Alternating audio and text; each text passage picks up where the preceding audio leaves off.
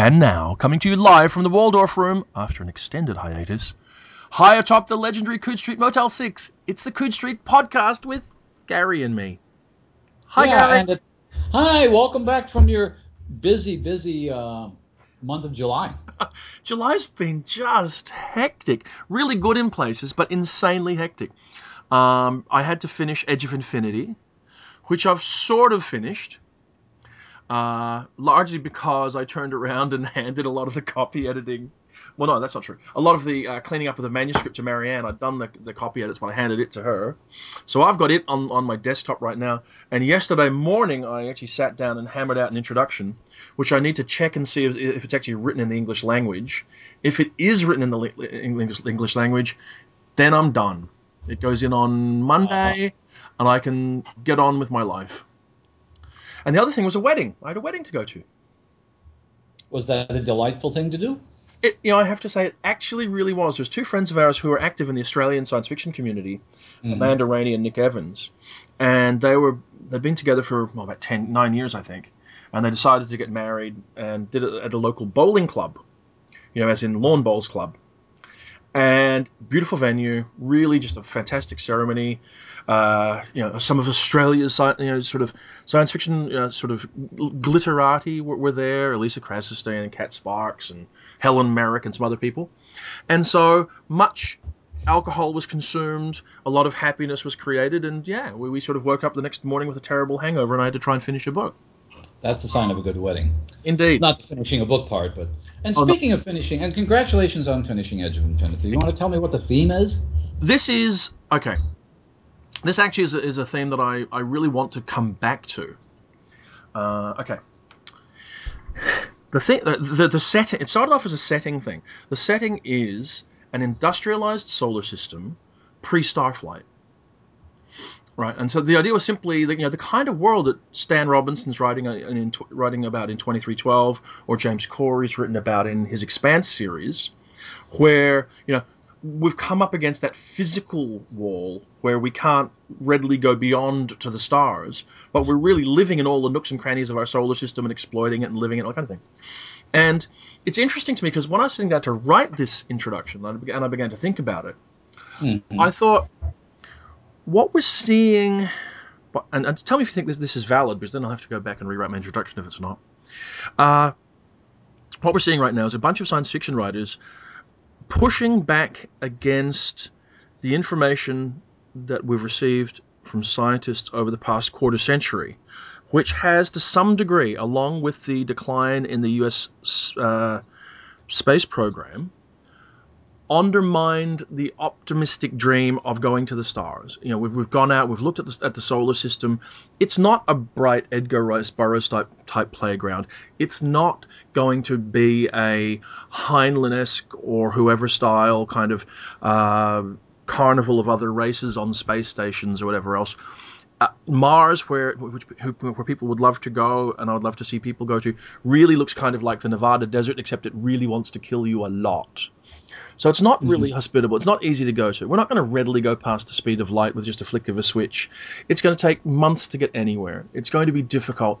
And those scientific facts, those cold equations, if you will, have attacked this fundamental optimistic dream about science fiction.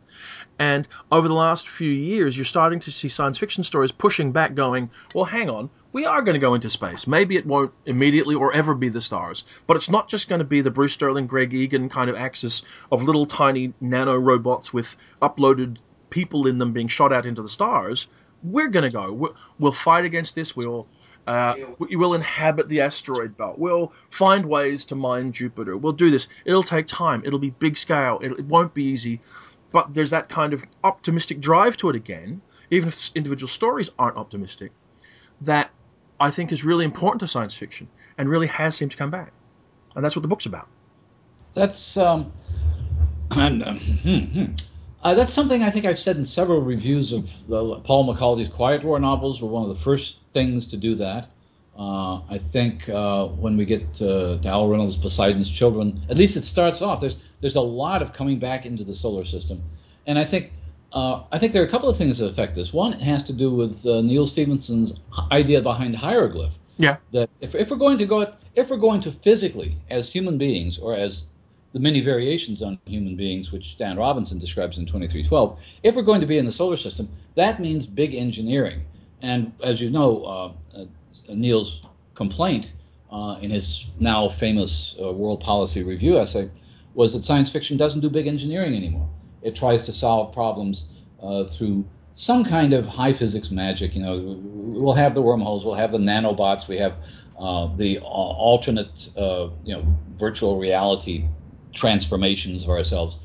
But I think what the one thing I think that 2312 does, and we were talking just before the podcast, that really is emerging as one of the major novels of this year, just in terms of its imaginative force. He works out everything in that. I mean, the crawling city on Mercury is itself just a masterpiece of invention. Mm-hmm. So I think the part of what's going on is that. Part of it is that this enables people to imagine science fiction in terms of big-ticket engineering items, which is something we used to do with Heinlein. Yes. And second thing I think that is involved with that is that all the means that science fiction had developed for interstellar travel became cliches. You had wormholes, you had generation starships, and anything you do to talk about, unless you just decide to set a story on an unnamed planet somewhere out in the distant reaches, which is virtually using it as a metaphor. Yeah. Unless you decide to do that, the only way to get to the stars is to go to some old cliched science fiction trope, which can still be handled well. You have to go to a generation starship, you have to go to a gateway, you have to go to something that has been done for decades now. Yeah. And I think that people think it might be more fun and there may be more imaginative space than looking at how we could actually get to the solar system than in sort of dreaming, sort of hand-wavy ways of getting to the stars. Well, yeah, I mean, you do need elements of magic, of hand-wavium in most science fiction stories. Not all, but in many of them. But I think, yes, we are sitting there going, I love these ideas of just flicking around, but when you look at the information we get back about the planets and whatever else, they're fascinating, but they're not livable spaces as they are. Mm-mm. And there's very little reason to anticipate, it seems to me, that there are livable spaces out there in the universe anywhere. There'll be livable-esque places that we need to change to make livable to us. And so, we need to have, as a race going out into, first of all into the solar system, then who knows, maybe into the stars. We have to have practical skills and tools we don't have. The evolution of those tools and skills is a fantastic story to tell, I think. And that's why, as you say, with 2312, I don't know whether the terraria are remotely realistic in the sense that there are certain tools that are, imagined in creating a terraria, which for listeners who have not read 2312 are basically hollowed out asteroids that have been turned into mini ecologies. Yeah?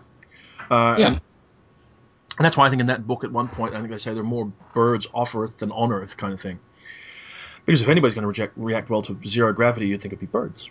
True. Yeah, maybe. But one of the things, but the fact that he uses the term terraria, which is a very cleverly chosen term, it's a giganticized version of a tiny technology that kids have in their own rooms. Go back to Neil Stephenson's point. A little kid could read about terraria and look at the little terrarium in their bedroom and think, oh, I could build one of those when I grow up to be a big scientist. That may not be realistic, but it's that kind of dreams that Stevenson claims science fiction used to instill in young scientists and engineers that it doesn't anymore because of the fact that it's just too convenient to use old science fiction tropes.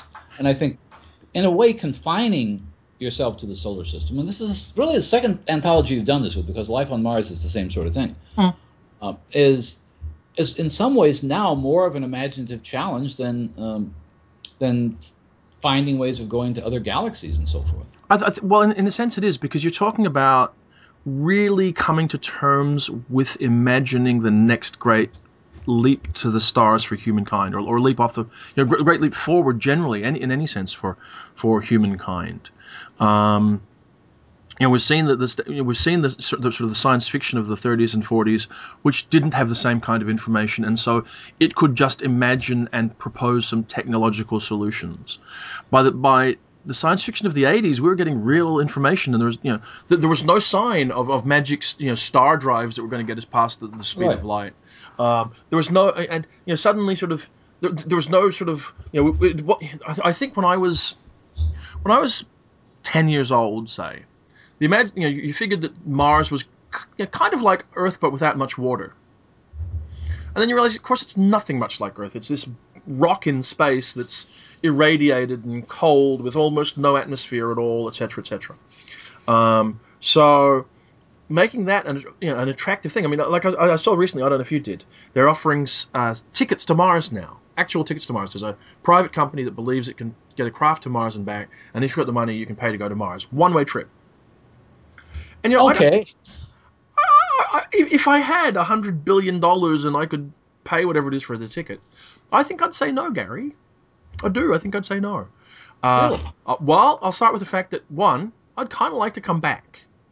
Two, and this may make me a terrible science fiction person, but you know what? It looks like a desert in Nevada and it wants to kill you. That's probably true. Now, I can just go to Nevada and have someone kill me. I'm not sure that I'm in. Maybe it does. Maybe it makes me a bad science fiction person. But I look at it and I'm not convinced, Gary. Well, I mean, one of the things that we realized once the space program began was that the sleek, white enameled interiors of spaceships that would get in a movie like 2001 aren't going to happen. I mean, no. even if you have your $100 billion, you're going to be strapped into a tiny place. The biggest space habitat we've built is the whole International Space Station thing, and it's not comfortable. From all the accounts I've heard of it, it's not the kind of place you'd want to take a vacation on. So essentially, you're talking about strapping yourself into an elaborate tin can and going to a place that wants to kill you, and the can would just as soon kill you too if anything goes wrong. So the idea when I was a kid and got my reservation to the moon through the Science Fiction Book Club, which I intend to find someday. Mm-hmm. I was thinking, well, sure, it's going to be like Disney World's trip to the moon, where you strap yourself in and you take off and you feel a little vibration, and then boom, you're on the moon. That's a kind of dream which basically goes back to Georges Méliès or somebody. It is, because what you're really going to get is 3 months in the cheapest economy seat on the planet. Yeah.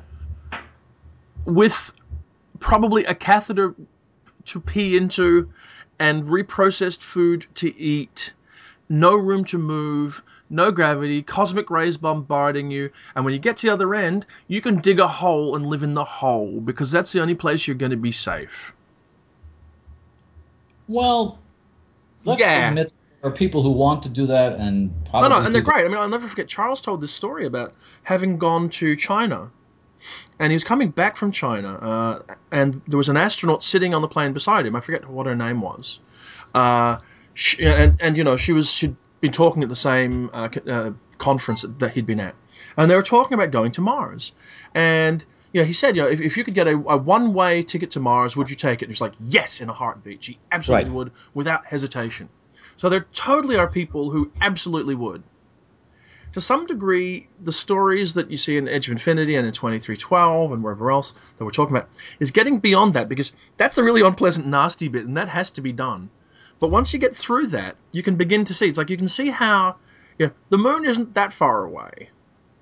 And if there's value to being physically upon the moon, we can get people to the moon, and we could put some kind of permanent facility there and do things from the moon. And then once you're out of the gravity well, that's an actual stepping stone forward to, Mars.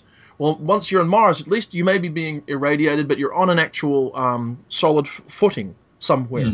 And you can find some narrow crack of a valley, you can roof it over, you can pump it full of climate you can deal with, and then you have access to wherever else from there.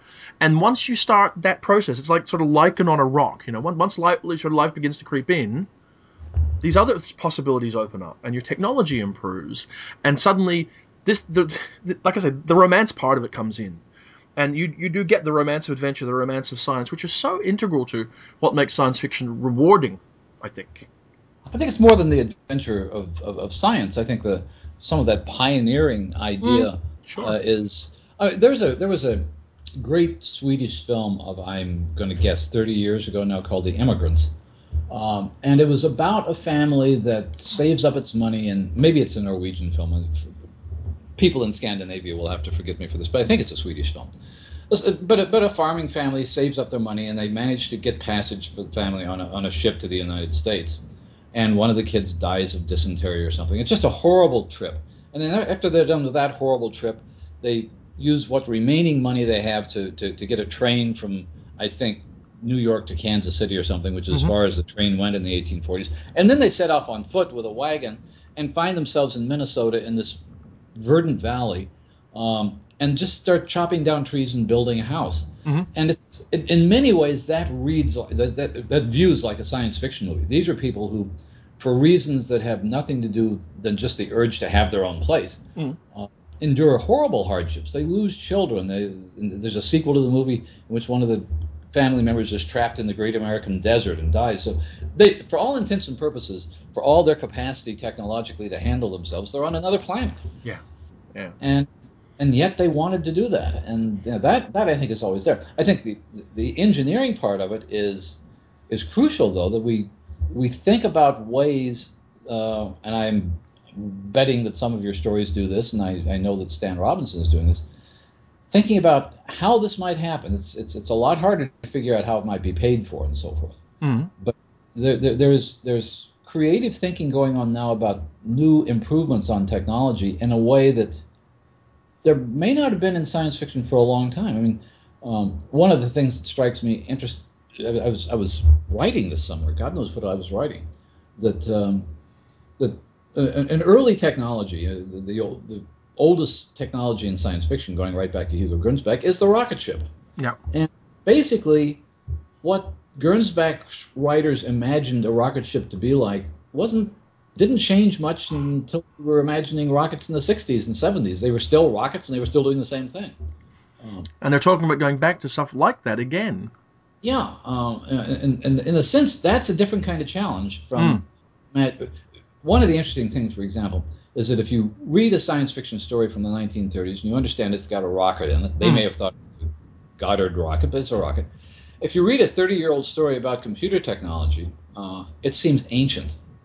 I was reviewing the new Roberta McAvoy novel, and her first novel, Tea with the Black Dragon, which is a fantasy, but had a lot of cutting-edge computer technology in it for 1992 or something. No, earlier than that, old friend. Earlier than that, 1980-something. 80-something? Okay, I didn't review it then. I just read it. Yeah. But yeah, it's striking now how dated that novel seems compared to something like Rocket Ship Galileo. Yes, I think that's probably true. The whole computer technology thing is something, and social and media communication technology is one of those things that always stands out now as being really outdated looking. I am going to ask you one thing actually about this Neil Stephenson thing, because you've talked about it a few times, and I have to admit that I've always been spectacularly disinterested, which probably sounds terrible. But it always struck me as this thing that came along a bit too late after everybody else had the same idea and really didn't amount to much. And so I'm kind of intrigued as to whether it has any particular substance or interest. Because it's just like, meh, it just seems like, oh yeah, everybody else was talking about it, everybody else was doing it. Yeah, who cares? I don't know where it is right now. I'm on a mailing list, and it's a bit dormant for a while. Yeah. And I know that the stories are being written and coming in for this anthology. Okay. But it sounds a lot like the kinds of things you're already talking about in your anthologies. Like, yeah, can we really do? The idea of achievable technology strikes me as an interesting compromise between mundane SF on the one hand and space opera on the other. In other words, it's not necessarily something that's going to involve star drives or nanobots and so forth. But it's not something that's going to confine itself to what we absolutely know we can do with today's technology. So there's a middle ground that I think is worth exploring. Let me ask you this, though. I mean, is the ground that it appears to be interested in examining ground for science fiction of any great interest at all? And by that I mean, if I understand it, it's all about coming up with grand engineering ideas and science fiction kind of frameworks, or science frameworks. I wonder if it's more about dreaming up new ideas for science to examine rather than looking at the ground that science fiction takes place on. Does that make sense? It does make sense, and I think that there's a little bit of both. I mean, I think this is supposed to be a compromise between scientists and the people they used to call futurists and engineers and policy planners and that sort of thing, to think about not just improvements in technology, not just building bigger and better dams, for example, or stratospheric, building the Concorde again. A lot of those dreams didn't seem to work out very well. Yeah. But it might be a return to the idea where there was a time in science fiction in the 40s and 50s where a science fiction writer could come up with what might be a completely lunatic idea. Yeah. But you could get away with it. In the early 50s, there were a lot of writers. A.J. Budrus wrote a good story on this, and there were several of them. But there was this little meme going around in the 50s about broadcast energy, about geostationary satellites, which people knew we could have. Why couldn't they just collect solar energy from the sun and beam it down to Earth and would have free energy for the whole world? Mm-hmm. I'm nowhere near the technological knowledge to know if that's completely wacky or not. But the fact is, a science fiction writer could write a story like that, get it published, and then you have a solution to a worldwide energy crisis that generates the story. Yeah.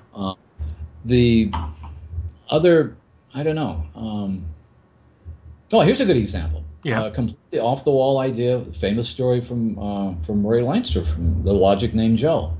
He had almost, outside of telephone technology, he had no business inventing what amounts to the World Wide Web in 1946. Mm-hmm. And essentially nobody paid attention to it. Everybody likes to point to that story now as one of the few prophecies of science fiction.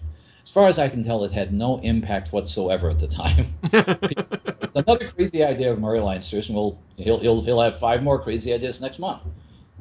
So I think that maybe part of what's being encouraged is writers thinking they can do that, thinking you can, if you can even vaguely rationalize a crazy idea, that you can get away with it. Okay. To some extent, hard science fiction, I think, really hard playing with the net up science fiction may have put constraints on a certain number of writers. Yeah, I'm sure. To the extent that you have to be able to rationalize everything, to your physics exam committee before you could. Okay. Let me ask you a question that occurs to me. This year, and I realize that a year in publishing is a construct, and we've talked about it many times, how it's a fake construct. But nonetheless, this year to me just feels like a much stronger, more optimistic, more interesting year than we've had for some while. And if that's true, and if you agree that's true, do you think to some degree it's connected directly to this finding a way to reconnect with a pathway to a science fictional future that sees us leaving the planet? The thing that I always am cautious about when somebody says it's a good year is that I agree. I agree with the kind of novels we're seeing. They're exciting. I think some of them are exciting in ways that are not technologically achievable in any way we can look at, like the Plains Runner and the Ian McDonald series. But I also have to keep in mind that, that looks this way this year, but that means these novels are being written over the preceding 2 or 3 years. Yeah. Which suggests to me that these optimistic novels we're seeing, or these at least encouraging novels we're seeing, were being written during a time of worldwide economic catastrophe. But that has always struck me as a thoroughly natural thing. I mean, if you go back to the mid-'80s, which during my lifetime, or the early 80s, always seemed like a particularly bleak time because America was in the middle of the Reagan era and the UK was in the middle of Thatcherism. What do we get from Thatcherism? We get new space opera, basically. Yeah.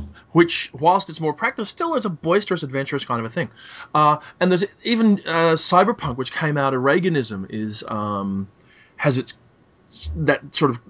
a sense of energy and vitality to it.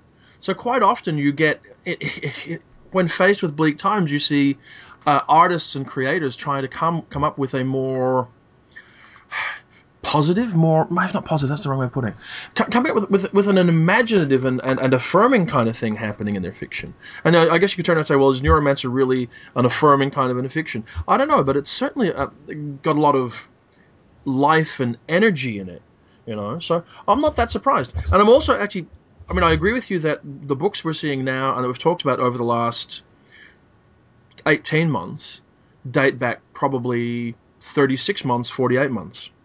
But then that says to me there's a good chance that the next, and this will be the test of the whole idea, the next 12 to 24 months could be very strong indeed. It could be, but here's a question to sort of throw a monkey wrench into that. At the same time that we're seeing this emergence of possibilities, let's say, in adult science fiction, YA science fiction and fantasy is being taken over by dystopias, by really, really grim futures. Yeah, but okay. To some, yes, that is true. Though half the time, those dystopias are interesting things because it depends whether the dystopias are post-apocalyptic stories. Because half the time you end up with post-apocalyptic pastorals, where the science fiction idea of post-apocalypse is just the classic science young adult meme of getting the parents out of the story so you can start fresh and do something without them around. I think. Okay, I don't know. I'm going to guess that some of it has to do with the different way that adults and young adults look at the world. I think probably young adults are still looking at the world as problems to solve, and so your dystopians stories are problem-solving stories for them. Whereas a little bit, that's nonsense. I don't know. I'm not really sure. Is my answer now. I think you're right, and there's a distinction to be made between true dystopian stories and post-apocalyptic stories, because basically, if you have a global apocalypse, whether it's through the destruction of the end of the oil era and the destruction of the coastlines in Paolo Bacigalupi's series, or even in Scott Westerfeld's Uglies, there's some ancient age, which the earlier era, which misused the environment and destroyed the environment. So once you create that, you set up a kind of frontier series. I had this odd thought. I was looking at the Amazon rankings, because for once I have a book that comes in less than 250,000, and this science fiction novels of the 50s down at the bottom of the page, and I love the way Amazon's algorithms figure this out. We were doing really well on these 9 science fiction, this 2-volume science fiction novels of the series. And at the bottom of the page it said, customers who bought this also bought this. And the other Library of America volume was The Complete Little House on the Prairie by Laura Ingalls. That's perfect. I know. And I thought, well, wait a minute. Those Laura Ingalls Wilder things, if you read some of those are pretty grim also. Oh, yeah. They're just about survival in a hostile environment again. So maybe that's what appeals to kids, is the idea that there's some kind of arena for genuine heroic adventure, which I could see that. The real world doesn't really afford to them anymore. I can also see how Little House on the Prairie would make a great science fiction story if you set it in space. Absolutely. Well, was it a movie or a TV series called Space Family Robinson or something like that? Yes, there was a TV series. Yes, TV series. Yeah, with that robot that kept saying danger, will something or other.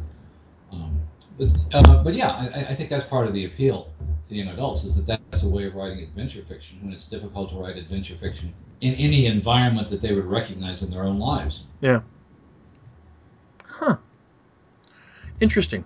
And by the way, speaking of your anthology, one more thing, since you've already mentioned Marianne doing a lot of the work on it, since I've now become convinced that Marianne may be the secret master of the Strahan Empire, not of Earth. Hey, can I just say no? She's the public master of the Strahan Empire. So just to be really clear about it. But yes, I think you should invite her to join us on the podcast. I fully should. Now the only thing is, am I going to be mean about it or am I going to be kind? Because you see, if I'm kind about it, I'll just invite her on immediately, right? Though she's not here, she's off having a respite weekend. She's away this weekend. Or am I mean, and do I make her actually wait till she's caught up on the podcasts? Because she's listening to the podcast, right? But she's still back around Ian MacDonald. Well, that gives her a perfect excuse to never catch up, doesn't it? Well, actually, she did say to me, I've talked a few times about maybe doing a book club kind of a thing. for the podcast. And she said if we ever did that, she would be very interested to come on. So maybe that's a motivation to actually get on with that idea. Well, another thing about that idea, which I thought about, maybe we should do a book club, and I've not resisted it, except, as you know, I have things I have to read. Well, yeah, but I've always said, just to interrupt, that the key thing behind the book club idea would be something you had to read anyway.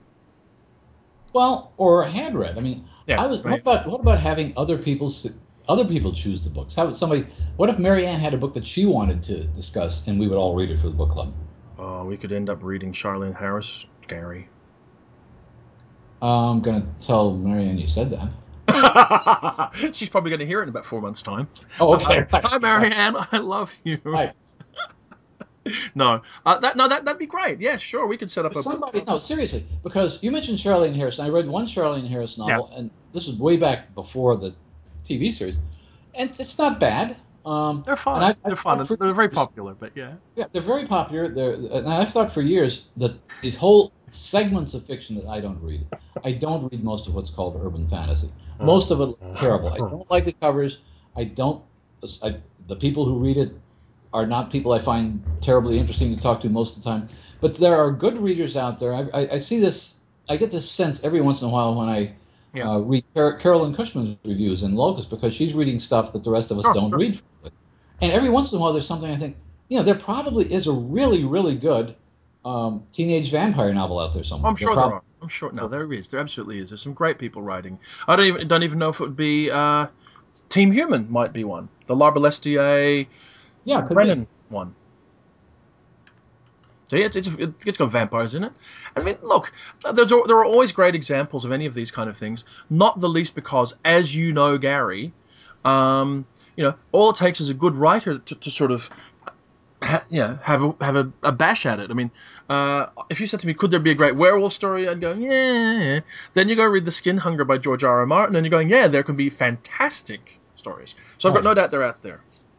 It's interesting, though, I'm now going to share a relevant but private email, and I hope that the person who sent it to me will not mind. Because I was emailing Bruce Sterling the other day because he has a story, that in fact closes Edge of Infinity. A story that I like very much, called The Peak of Eternal Light. But I asked him, I said, you must have some stuff, like novels coming up. And we're up for a bit of a Bruce Sterling novel, you and I would think so. Yeah. So this is what he says. Well, yeah, I have a paranormal romance novel coming out. It's basically a fun in-joke, though, he says. I'd like to write another novel, but it's so bleakly depressing to talk to American publishers that I can't find the time. But Bruce Sterling writing a paranormal romance. You're going, well, there you go. I've now heard it all, and I can retire to my villa in the south of France and drink schnapps until the sun goes down. Well, that supports what I've always thought, that there's no genre that a good writer might not want to take his or her hand at. I think that's true, too. Gene Wolfe's last 3 or 4 novels have been all over the map. I mean, look at Evil Guest. You're going back to one of the weirdest of his novels, Pandora by Holly Hollander, which seemed to sort of prefigure the whole YA thing a decade and a half ago. I think that's true. Good writers out there doing good things, no doubt about that. Okay, well, we will look to get Mary Ann on the podcast. Hopefully by the time she hears this podcast, she'll already have been on, which would be nice. And hopefully she'll be willing to still stay married to me after she hears this podcast.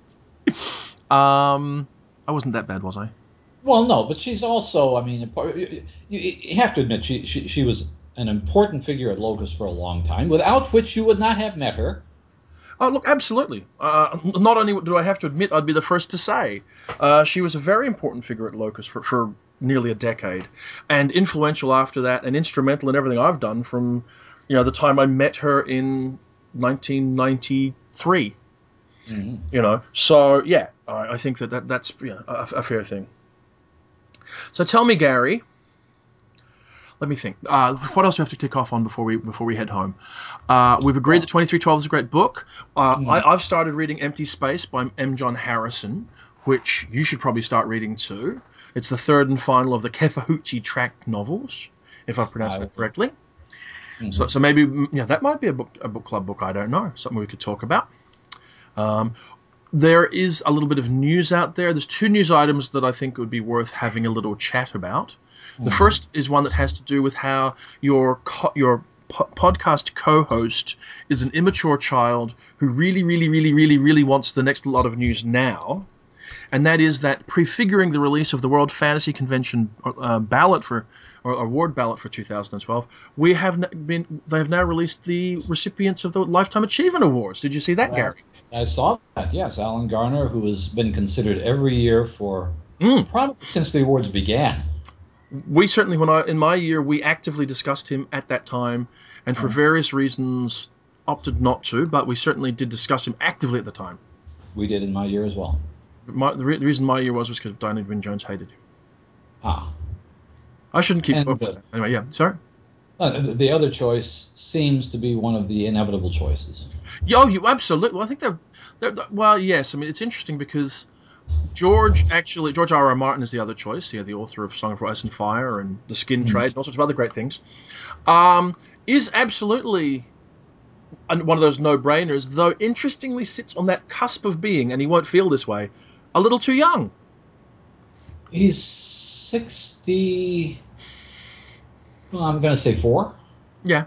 Oh, they've certainly given it to younger people, and I have no doubt for a second that George is someone who is utterly deserving of the award, and would always have been on the in line to get one.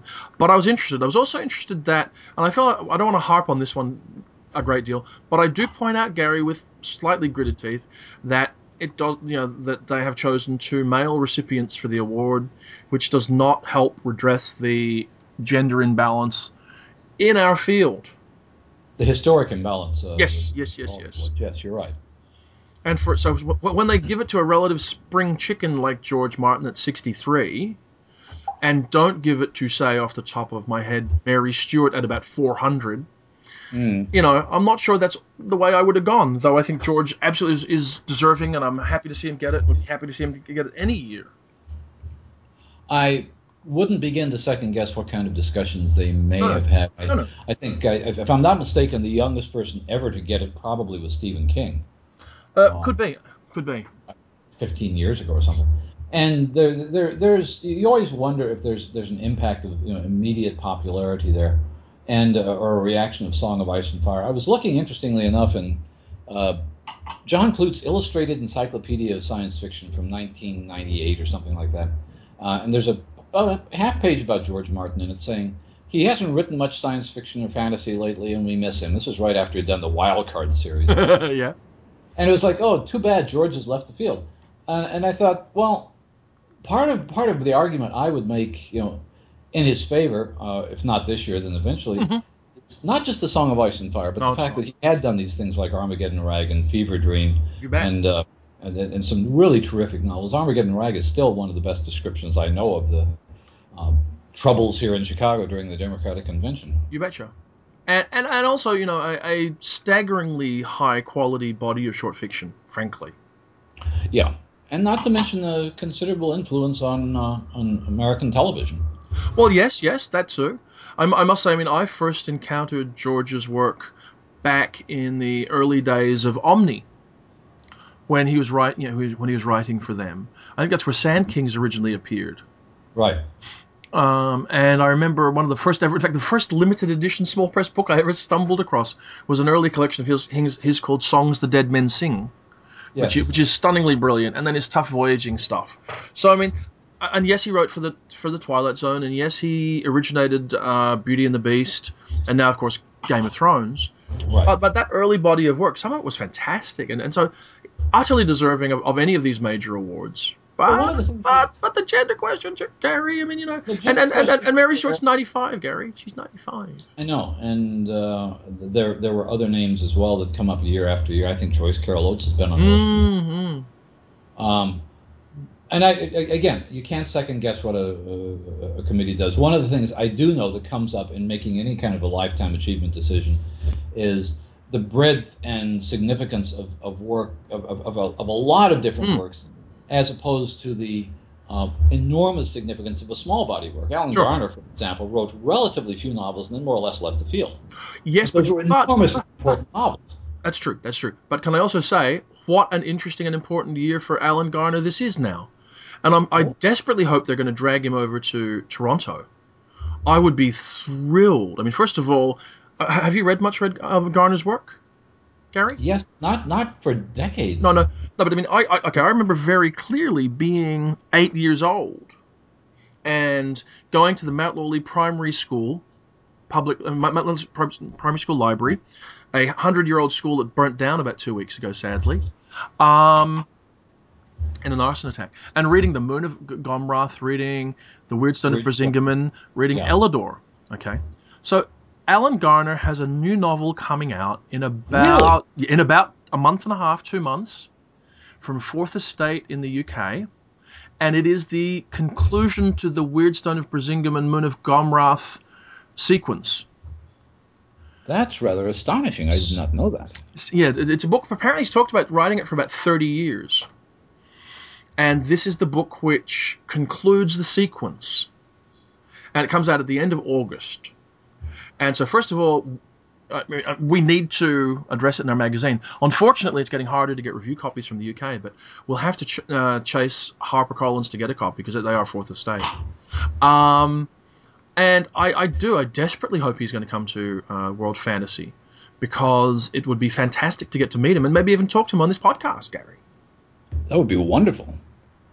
The other person who comes up to mind, and when we were discussing it, who came up more or less in discussion at the same time as Alan Garner, was Susan Cooper, who I still believe has not received one. She has not, again, and she similarly is sort of gruesomely following the laws of physics, is not growing younger. Right, exactly. I should say not that she herself is aging in a gruesome fashion, just that it's a relentless passage of time thing, rather than anything else. Well, whatever. But again, you know what I mean. But I mean, she's 77, so it would be nice to give her one if you're going to before it's posthumous. Right, I agree, and I would put the reason she came up along with Alan Garner is that, I mean, this is one of the things, interestingly enough, that all of us have different generations, because you may have read Elidor when you were 8, and I may have read it when I was 20, but nevertheless, same thing with As Dark as Rising. Everybody read it at some point, it seems. Yeah. And the fact that she didn't write a huge amount of stuff that have been, I mean, she's done picture books and that sort of thing, but the fact is that those two series are two of the most influential series ever in 20th century fantasy. Yeah. So, on the other hand, George Martin, let's say, at a relatively younger age, may have done more and more diverse things. He's written science fiction, he's written horror, he's written fantasy, he's written for television, he's written from all sorts of things. But you can't overlook the enormous importance of people who have written just masterpieces that every new generation seems to discover. Yeah, but that said, I mean, I honestly have no real criticism at all. In fact, no, I've got no criticism of the World Fantasy Jury. It's really just a case of I'd like to see some historical gender balance coming into place. I think Garner and Martin are fantastic choices. I love George's work, love Garner's work. Hope they'll both be in Toronto, though you never know. They're both, busy and in Garner's case, aging people, so you just don't know. And also, I guess, the reason I say, sort of the child in me is that the child in me sort of wants the next big bit of news. So I want the World Fantasy ballot, Gary. I'm ready now. I'm ready to. It's about time as well. Now, my recollection is it's usually about now that we get it, isn't it? It seems to me it's usually a couple of weeks after the announcement of the Life Achievement Award winners, because that means basically the committee had already sent those in some time ago, and now it should be voting by the end of July. Yeah. And the other piece of news you're going to mention?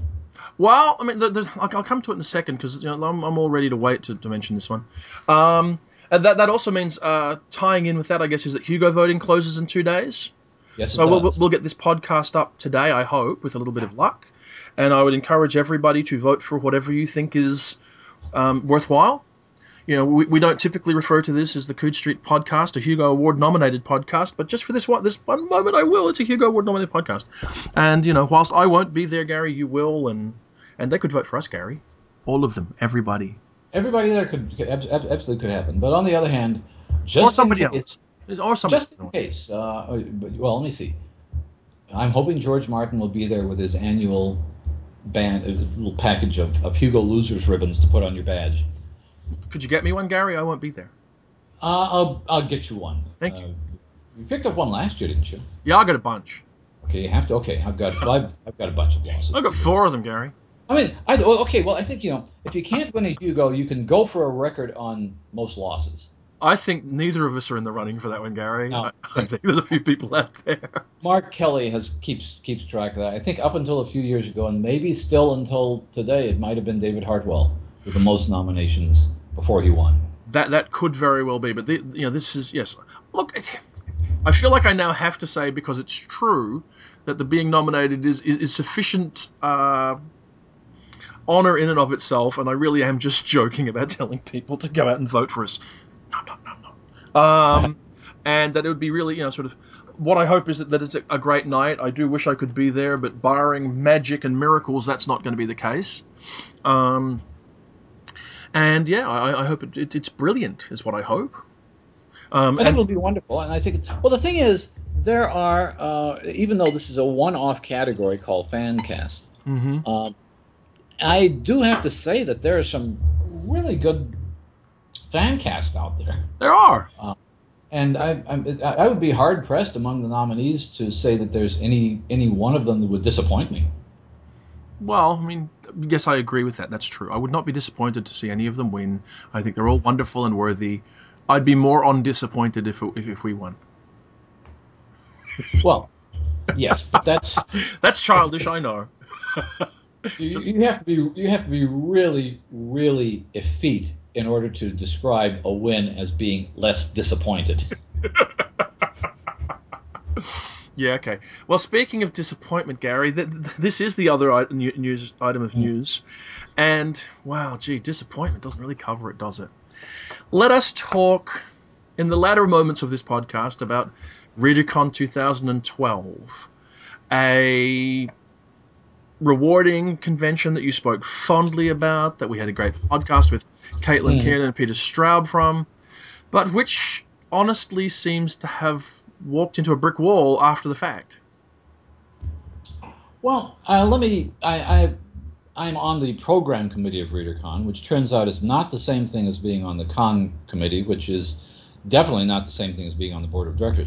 So I'll start off by saying I've never understood the political structure of any convention whatsoever. Sure. But the fact is that what happened, as we all know by now, anybody who's been on Twitter or LiveJournal or Facebook in the last 24 hours or 46 hours or whatever, is that there was an incident of harassment which was directed at Genevieve Valentine, who was, by the way, absolutely delightful participant. Actually, there's another sub-issue of that which Genevieve has talked about, and I hope that she'll join us on this podcast. Yeah. But apart from the harassment, there was a panel that she was on in which she was, well, frankly, condescended to by one of the elderly male panelists. Oh, that's bad. Yeah. On the topic which was, she was the only woman on a panel on Frankenstein, a book written by a woman, and she was actually, I thought, brilliant. I mean, she made some really sharp observations, but there was not all the other panelists, but one other panelist was fairly condescending. So at some point we should talk about the issue of con etiquette. I guess we should. I have to say, listening to you, there is nothing surprising about anything you said. There's nothing surprising that Genevieve Valentine should be brilliant on a panel, or any other person should be. And there's nothing surprising that, unfortunately, some entitled, aging white guy felt the need to condescend to somebody. It's just an unfortunate side effect or part of the culture of science fiction conventions these days, or has been for a long time. Well, I mean, I guess it is, and there are all kinds of condescension which we can talk about. I mean, one of my favorite conventions, actually my favorite convention besides ICFA and World Fantasy, as you know, is the ICFA in Florida, and I've seen panels there where people were condescended to for simply not having their PhD in hand. So there are all kinds of bad behaviors there. Anyway, let's bring us back to Readercon, yeah? It brings us back to Readercon. The bad behavior that created the problem at Readercon was that Genevieve was repeatedly harassed by somebody who I think I may have met, named Renee Walling, but I'm not sure. And apparently there were other accounts of it. There were witnesses. When he was called into account, he didn't deny any of it. And the Readercon board, rather than enforcing a previously established policy of lifetime suspension, of being banned from Readercon, decided to give him a 2-year suspension for reasons which we're not clear on, or at least which those of us who are not on the board are not clear on. I think, and there was a huge outrage, as there probably should have been, all over the Twitterverse. Now, I've been in touch with Rose Fox, other members of the programming committee, other members of the con committee, and the situation, I think, is going to get resolved in a way which is as satisfactory as it can get at this point. Yeah.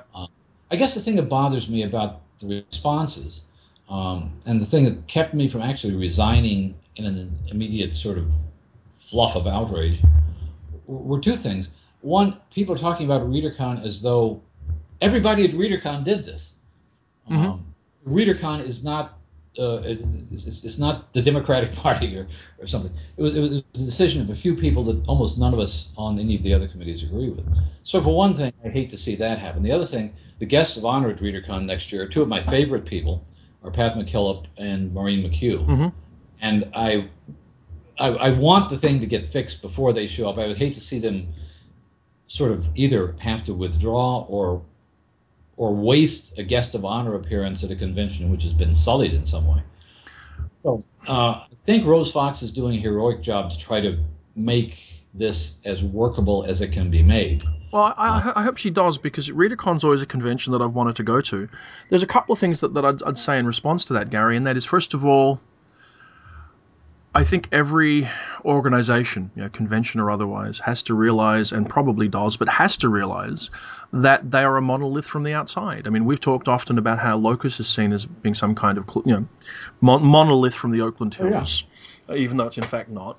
Readercon is too, and to some degree, everybody at Readercon did do this. Everybody involved in Readercon was part of it, because they're part of the organization, and the group who made this decision are the authorized group to make this decision, so they're making it on behalf of everybody. So happily or unhappily, everybody gets to own it, and that means they have to resolve. I'm very heartened to hear that you believe that there are substantial steps being taken to resolve the situation, and I look forward to hearing those come to light publicly.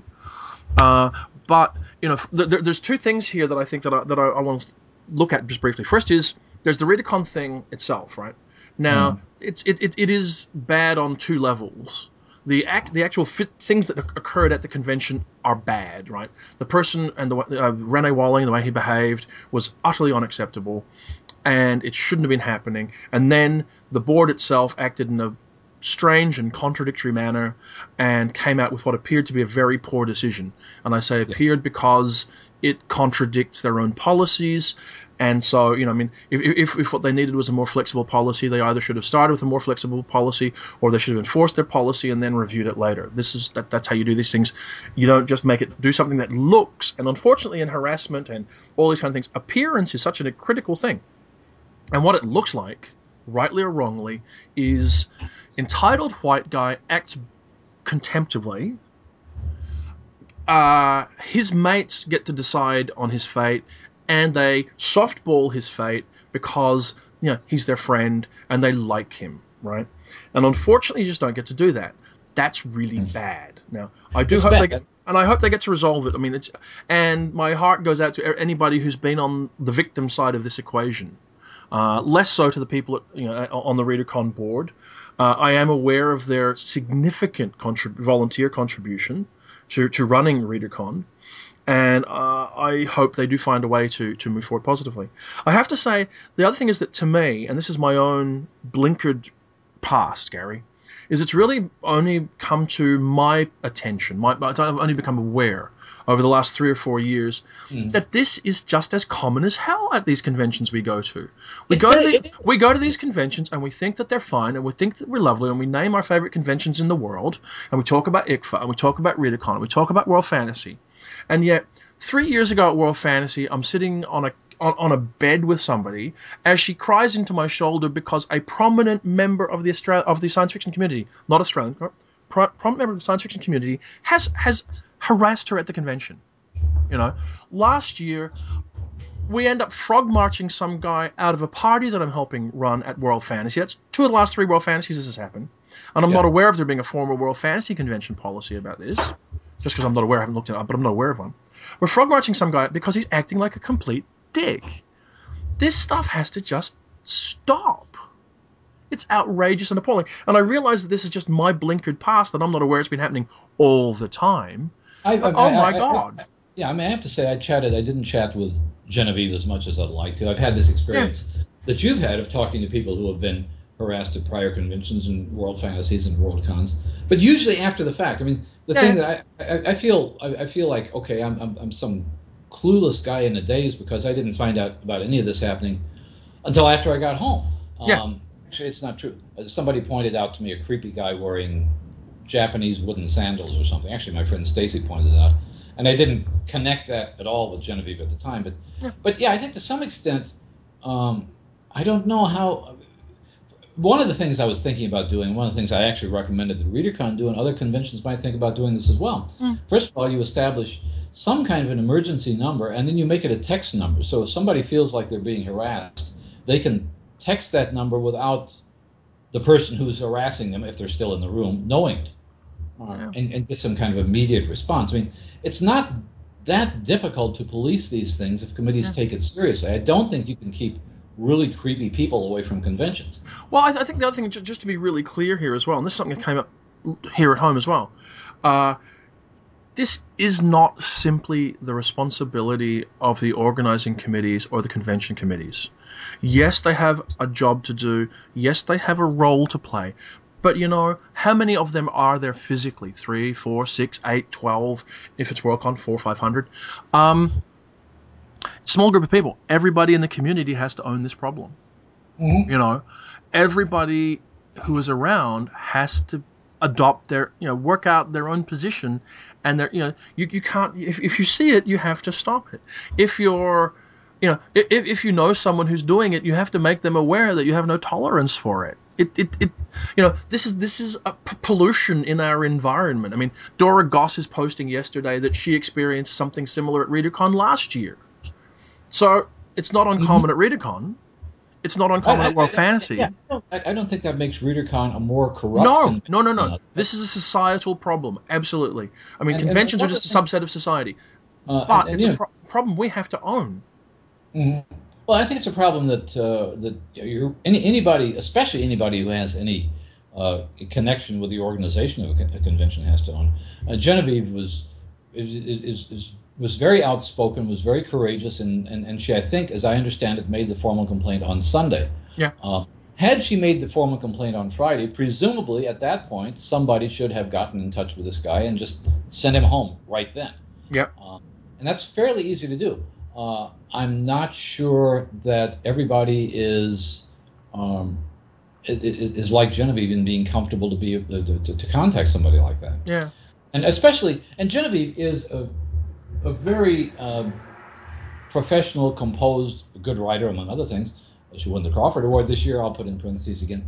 What do you do when there's a young fan who has not got any reputation to speak of at all, who's not a celebrity, who's not a writer, who's being harassed by us? And I've seen this happen, and I've seen it, frankly, happen at ICFA, where there's a senior writer in the field, or a senior figure in the field, who commits the harassment, and this young fan, or young scholar in this case, doesn't know what you're supposed to do, but how can I possibly say anything that will gain credibility against one of the legendary figures in the field? And empowering, in some sense, I don't think this should happen to Genevieve. I don't think it should happen to Dora Goss. I think that they are experienced enough that they will handle it well. Of course. Somebody at their first con, who is, as several of these people on Twitter have said, a nobody who's not a celebrity. What do they do? Who do they go to? I'm going to be honest, I don't know the answer to that question, and I wish I did. I think maybe it's part of the reason why I feel strongly about the idea that everybody has to own the problem, to try and remove this as much as we can from the environment that we value. I mean, we all say, honestly and frankly, that we love going to these conventions. I realize it's not endemic at Readercon or endemic at World Fantasy or at any other event, but they're there. And I think it's part of the solution is getting every single member of our community to own the problem so that we start stamping it out. You know, surely our community needs to have its own zero tolerance approach for this sort of stuff. Not just sit there and go, oh, he wouldn't do that, or he's really a great guy. You know, I mean, I think somebody said sort of the other day, sort of about Mr. Walling, that, you know, he was really a mensch. Going, yeah, no, he's not. No, he's not. He may be somebody. I mean, he may be a great guy. I don't want to, you know, I don't know. I guess what I'd say is he didn't behave like a mensch at that convention. You know, frankly. That's all you have to go on. I mean, Farah Mendelsohn, who's a good friend of ours, put on her live journal today that she considers him a friend, and she's never seen behavior like this. But that's not. But you know, friendship doesn't trump the situation at hand, which seems to be, unarguable. He did not behave like a mensch. He behaved in a threatening way, in an intimidating way, and you can't forgive that no matter who it is. Let's turn the light back on ourselves here, Gary, because it's always probably easier and it's more reasonable. Well, let us look back at some of our own friends. Charles Brown had a tendency to leer at women. Yes, he did. And yes, he tried to sort of hide it under, I'm just a ha-ha dirty old man, but sometimes it was really painful, and he didn't really get called on it much. No, he didn't.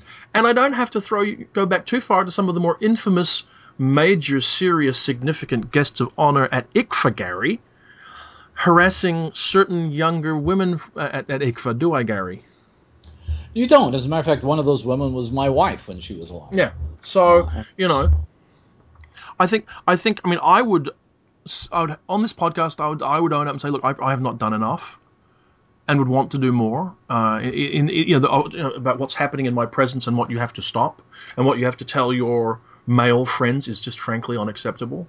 And I think that's something that we need to push as a point of view at conventions we attend, because it cannot be solely left to the victims to fight this fight. Either we're going to say tacitly that, hey, you know what, this is actually okay in our events and in our community, or we're going to fight it and try and get rid of it or minimize it as much as we possibly can. Well, you don't, the problem is with that you can't leave it up to the victims, but sometimes the victims are the only ones who know they're being victims at the moment. Sure, of course. And one of the things that, I mean, I wonder if there should be some kind of a signal. There was a secret gesture years ago when I was cornered by somebody who was really, really boring and was known to be boring at a convention. And I was talking to Neil Gaiman about it after. He told me about this secret gesture that pros use toward each other to get, which means rescue me from this situation.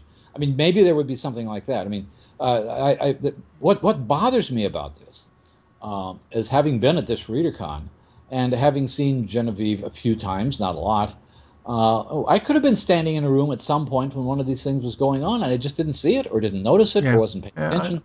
And how do we get some kind of signaling mechanism so that anybody in the room, you're absolutely right, it's not after the fact, it comes down to the board, to the board of the convention or to the committee of the convention, but it shouldn't get to the point of after the fact. There should be something that happens the first moment this happens, where somebody feels like they've got allies, they've got friends, they've got people. Yeah. They don't have to, lodge a formal complaint later. I wonder. I don't know anything about this guy. I don't. No, I don't know him either. Yeah. But the fact is, you wonder if somebody besides Genevieve had approached him earlier and said, she's serious about this, and you're going to be in serious trouble. No! Stop there. Mm-hmm. No. He should have just fucking stopped. She told him to stop. He should have. He doesn't have to get told, oh gosh, it was serious. No, she's really serious. It's not fun. No, he should have bloody well stopped, Gary, and you know it. Of course he could have. But honestly, the only secret signal should be, fuck, you're harassing me, piss off. But you're expecting people to act like mature adults. If at that point he wasn't backing off, she might have been able to use some support at that point. Let's start with it. All the conventions should have a clear, simple, consistent policy. It should be published publicly in what they do. Everyone should be aware of it, so that potential harassers cannot pretend that they have not been told, and so that people who are potential victims do have a confidential path that they can go. Yes, that's what I'm looking for. All that kind of stuff. If some young person, and I don't even want to characterize harassers. I don't want to start stereotyping harassers. But if somebody feels harassed, there should be something. The first time that happens, there should be some action that would result in it not happening again. And at that point, after that first incident, it should no longer be between the harasser and the harassee. Yeah. It should go beyond that. There should be some con involvement at that very first instance. Yes. I mean, I will say I don't want to keep this about Renee Walling, who may have made one unfortunate set of mistakes, or about Readercon, which is a widely loved event, but is obviously going through something of a crisis at the moment. This is about, as I've said before, this is about our community and every time it comes together, and making sure that people are. I mean, I think that the idea of a safe space when it comes to conventions is a myth, really. There are too many people, and there's too much of diverse such thing, and at best it can only be as safe as the best example of the society at large, which means that it is going to be mixed. However, that doesn't mitigate against the need to be as diligent, as intolerant of this behavior as we can be, so that we can push forward, so that we can do something and achieve something that will stop it, so that all the members of our community can come together and be accepted and feel reasonably safe, and know that they won't be, that the victims won't be victimized, and know that, I mean, in fairness as well, and know that people who are accused of being, harassers will be treated fairly, because I don't think anyone would argue that someone who is accused of something should be treated fairly. There should be a mechanism for that. And I'll say as well, one of the problems with the Readercon thing is, retrospectively, they made themselves unfair, didn't they? They did. It was an appalling decision. Yeah, Person X, who was the first person who was banned for life. That person's banned for life. This guy's banned for 2 years. Now, admittedly, all they've got to do is give up a convention, even if it's a nice one. It's not a huge thing. Yeah. But still. I was going to say, this is an almost unrelated issue, but it's one that it may have been in the minds of the board. I don't know.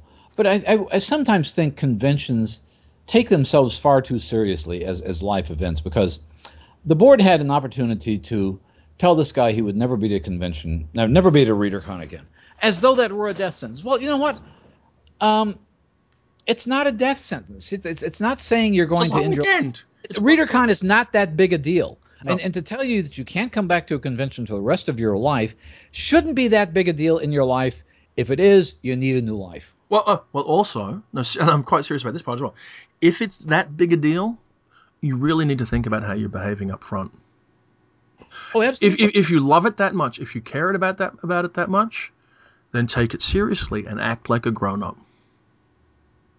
But I think you're right about one other point. The Readercon is very rightly getting examined very closely as a result of this event, but I can't think of a convention I go to regularly, including WisCon, that has been free of these events. No. Which is the tragedy of it, which is the true tragedy.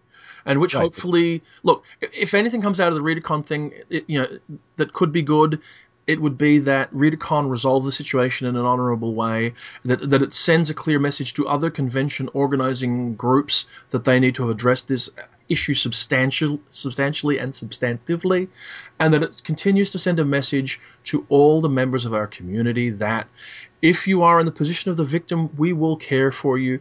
If you are in the position of the harasser, you will not be tolerated, because you cannot be, No, I agree, and I think I think you're generally true that this is a problem with the culture, and I don't know. I really doubt that it's worse in the science fiction and fantasy world than it is anywhere else, because I've been to conventions, I've been to educational conventions. God knows I went to a convention of hotel accountants once. Yeah. And my sense is that our world is better than the business world when it comes to things like this. But it's not where it should be. No, it's not where it should be. No, if 20-year-old girls or 50-year-old women are being harassed, then it's appalling. If anybody is being made to feel uncomfortable or unwelcome, And somebody who we may have on the podcast in the future, I don't know, Nick Mamatis, has been writing very intelligently, I think, and perceptively about geek culture, and there's a whole thing that's come up lately about geek culture that John Scalzi was talking about this last week or so. You may be aware of it, about who gets to be a geek and all that sort of thing. Yeah. It all ties into that. I mean, I think the issue that raised it was someone saying that attractive young women who are coming along to cosplay weren't really geeks and really shouldn't be part of it all. And that kind of flows into the whole problem. Anyway, Gary, we're running over time, and this is. Oh, we're running over time, but this is. I know. It's not going to get resolved in this podcast, and unfortunately, no. Realistically, not unfortunately, that's the wrong word. Realistically, you and I, right, are part of the demographic that are the problem. Yes, we are. Absolutely. And I think what we have to take away from this is that, on top of hopefully our colleagues at the Readercon committee resolving this issue honorably, that we have to, and our friends have to, move into, through the community, making it clear that this is something that we wouldn't tolerate. What do you do if it turns out that your good friend is the person who is the harasser in this instance? That's one of the challenging things, because, with all the rest of the stuff, it's all theoretical, whatever else. But what do you do when it's someone you know and you have to smack him in the head with a shovel and go, you can't do that crap? I actually have had that exact experience with a very, very famous English science fiction writer, and with a person we both know, and I can tell you about after that. I know the case. Basically, what you have to do is be honest, and there's always a problem in a field like ours where there are people like us, people who are with the band, as you once put it, and there are famous writers, and there's a point at which you have to say, okay, I will risk. I don't think it will be a real risk if No. Let's not be silly. If we turned around and okay, first of all, this is a hypothetical example, and the person does not do this. But if someone as famous as Stephen King was the problem, you would still have to say you're being a dick. No, he's not, but you know what I mean. But there's no real fallout for us other than souring a relationship with someone who was a friend. Well, that's what I mean. You have to be willing to say, okay, I'm proud as a fan, as a reader, as a adjunct, as a critic, to be friends with this famous writer, and you have to be willing to say the friendship isn't worth tolerating that kind of behavior. No, I agree completely.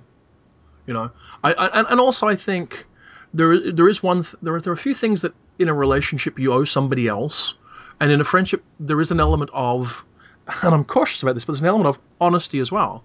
And it's that part that says, you are acting badly, and as your friend I have to tell you that, and you have to really, really address it. And if you can't, then you're not the person I thought you were, and maybe we can't be friends. Exactly, and that's one of the points at which you say that, okay, that you may be a world-renowned writer, but I'm going to tell you this, and if my telling you this bothers you and you don't want to be friends anymore, that's too bad. But and then you write it off. Okay. Well, hopefully we'll find out by the time we podcast again, Gary. Hopefully this particular case will be resolved, and we can report a happier thing. I can't say everything now. I know. But hopefully within 24 hours of this podcast being heard, there will be some kind of resolution, which I think is as good as can be expected at this point on the web. Okay, well, on that note, Gary, it's good to be back talking to you. It's good that we're in a great science fiction year. It's sad we've got lousy news stories to report on and lousy things happening at conventions we love. And I hope fervently that we will have the World Fantasy Ballot next week and that we'll have something fun to talk about. And we can talk about fun things like that. And we're back on schedule now for all the people who've been pining for us, all during who have just not known what to do. You mean for all of the no emails we've received, yes? For all the emails we received saying "Where are you?" which constituted 0 as far as I can recall. Yeah, we were missed, man. Okay. Well, on that cheery note, and with a brief point out that I did appear on the Writer and the Critic last week, and so if you want to go and hear me talk there, I'm over at their website. You'd have to search on it. I might link to it. I don't know. I will talk to you next week, my friend. I will talk to you, my friend. Okay. Take care. Bye. Bye.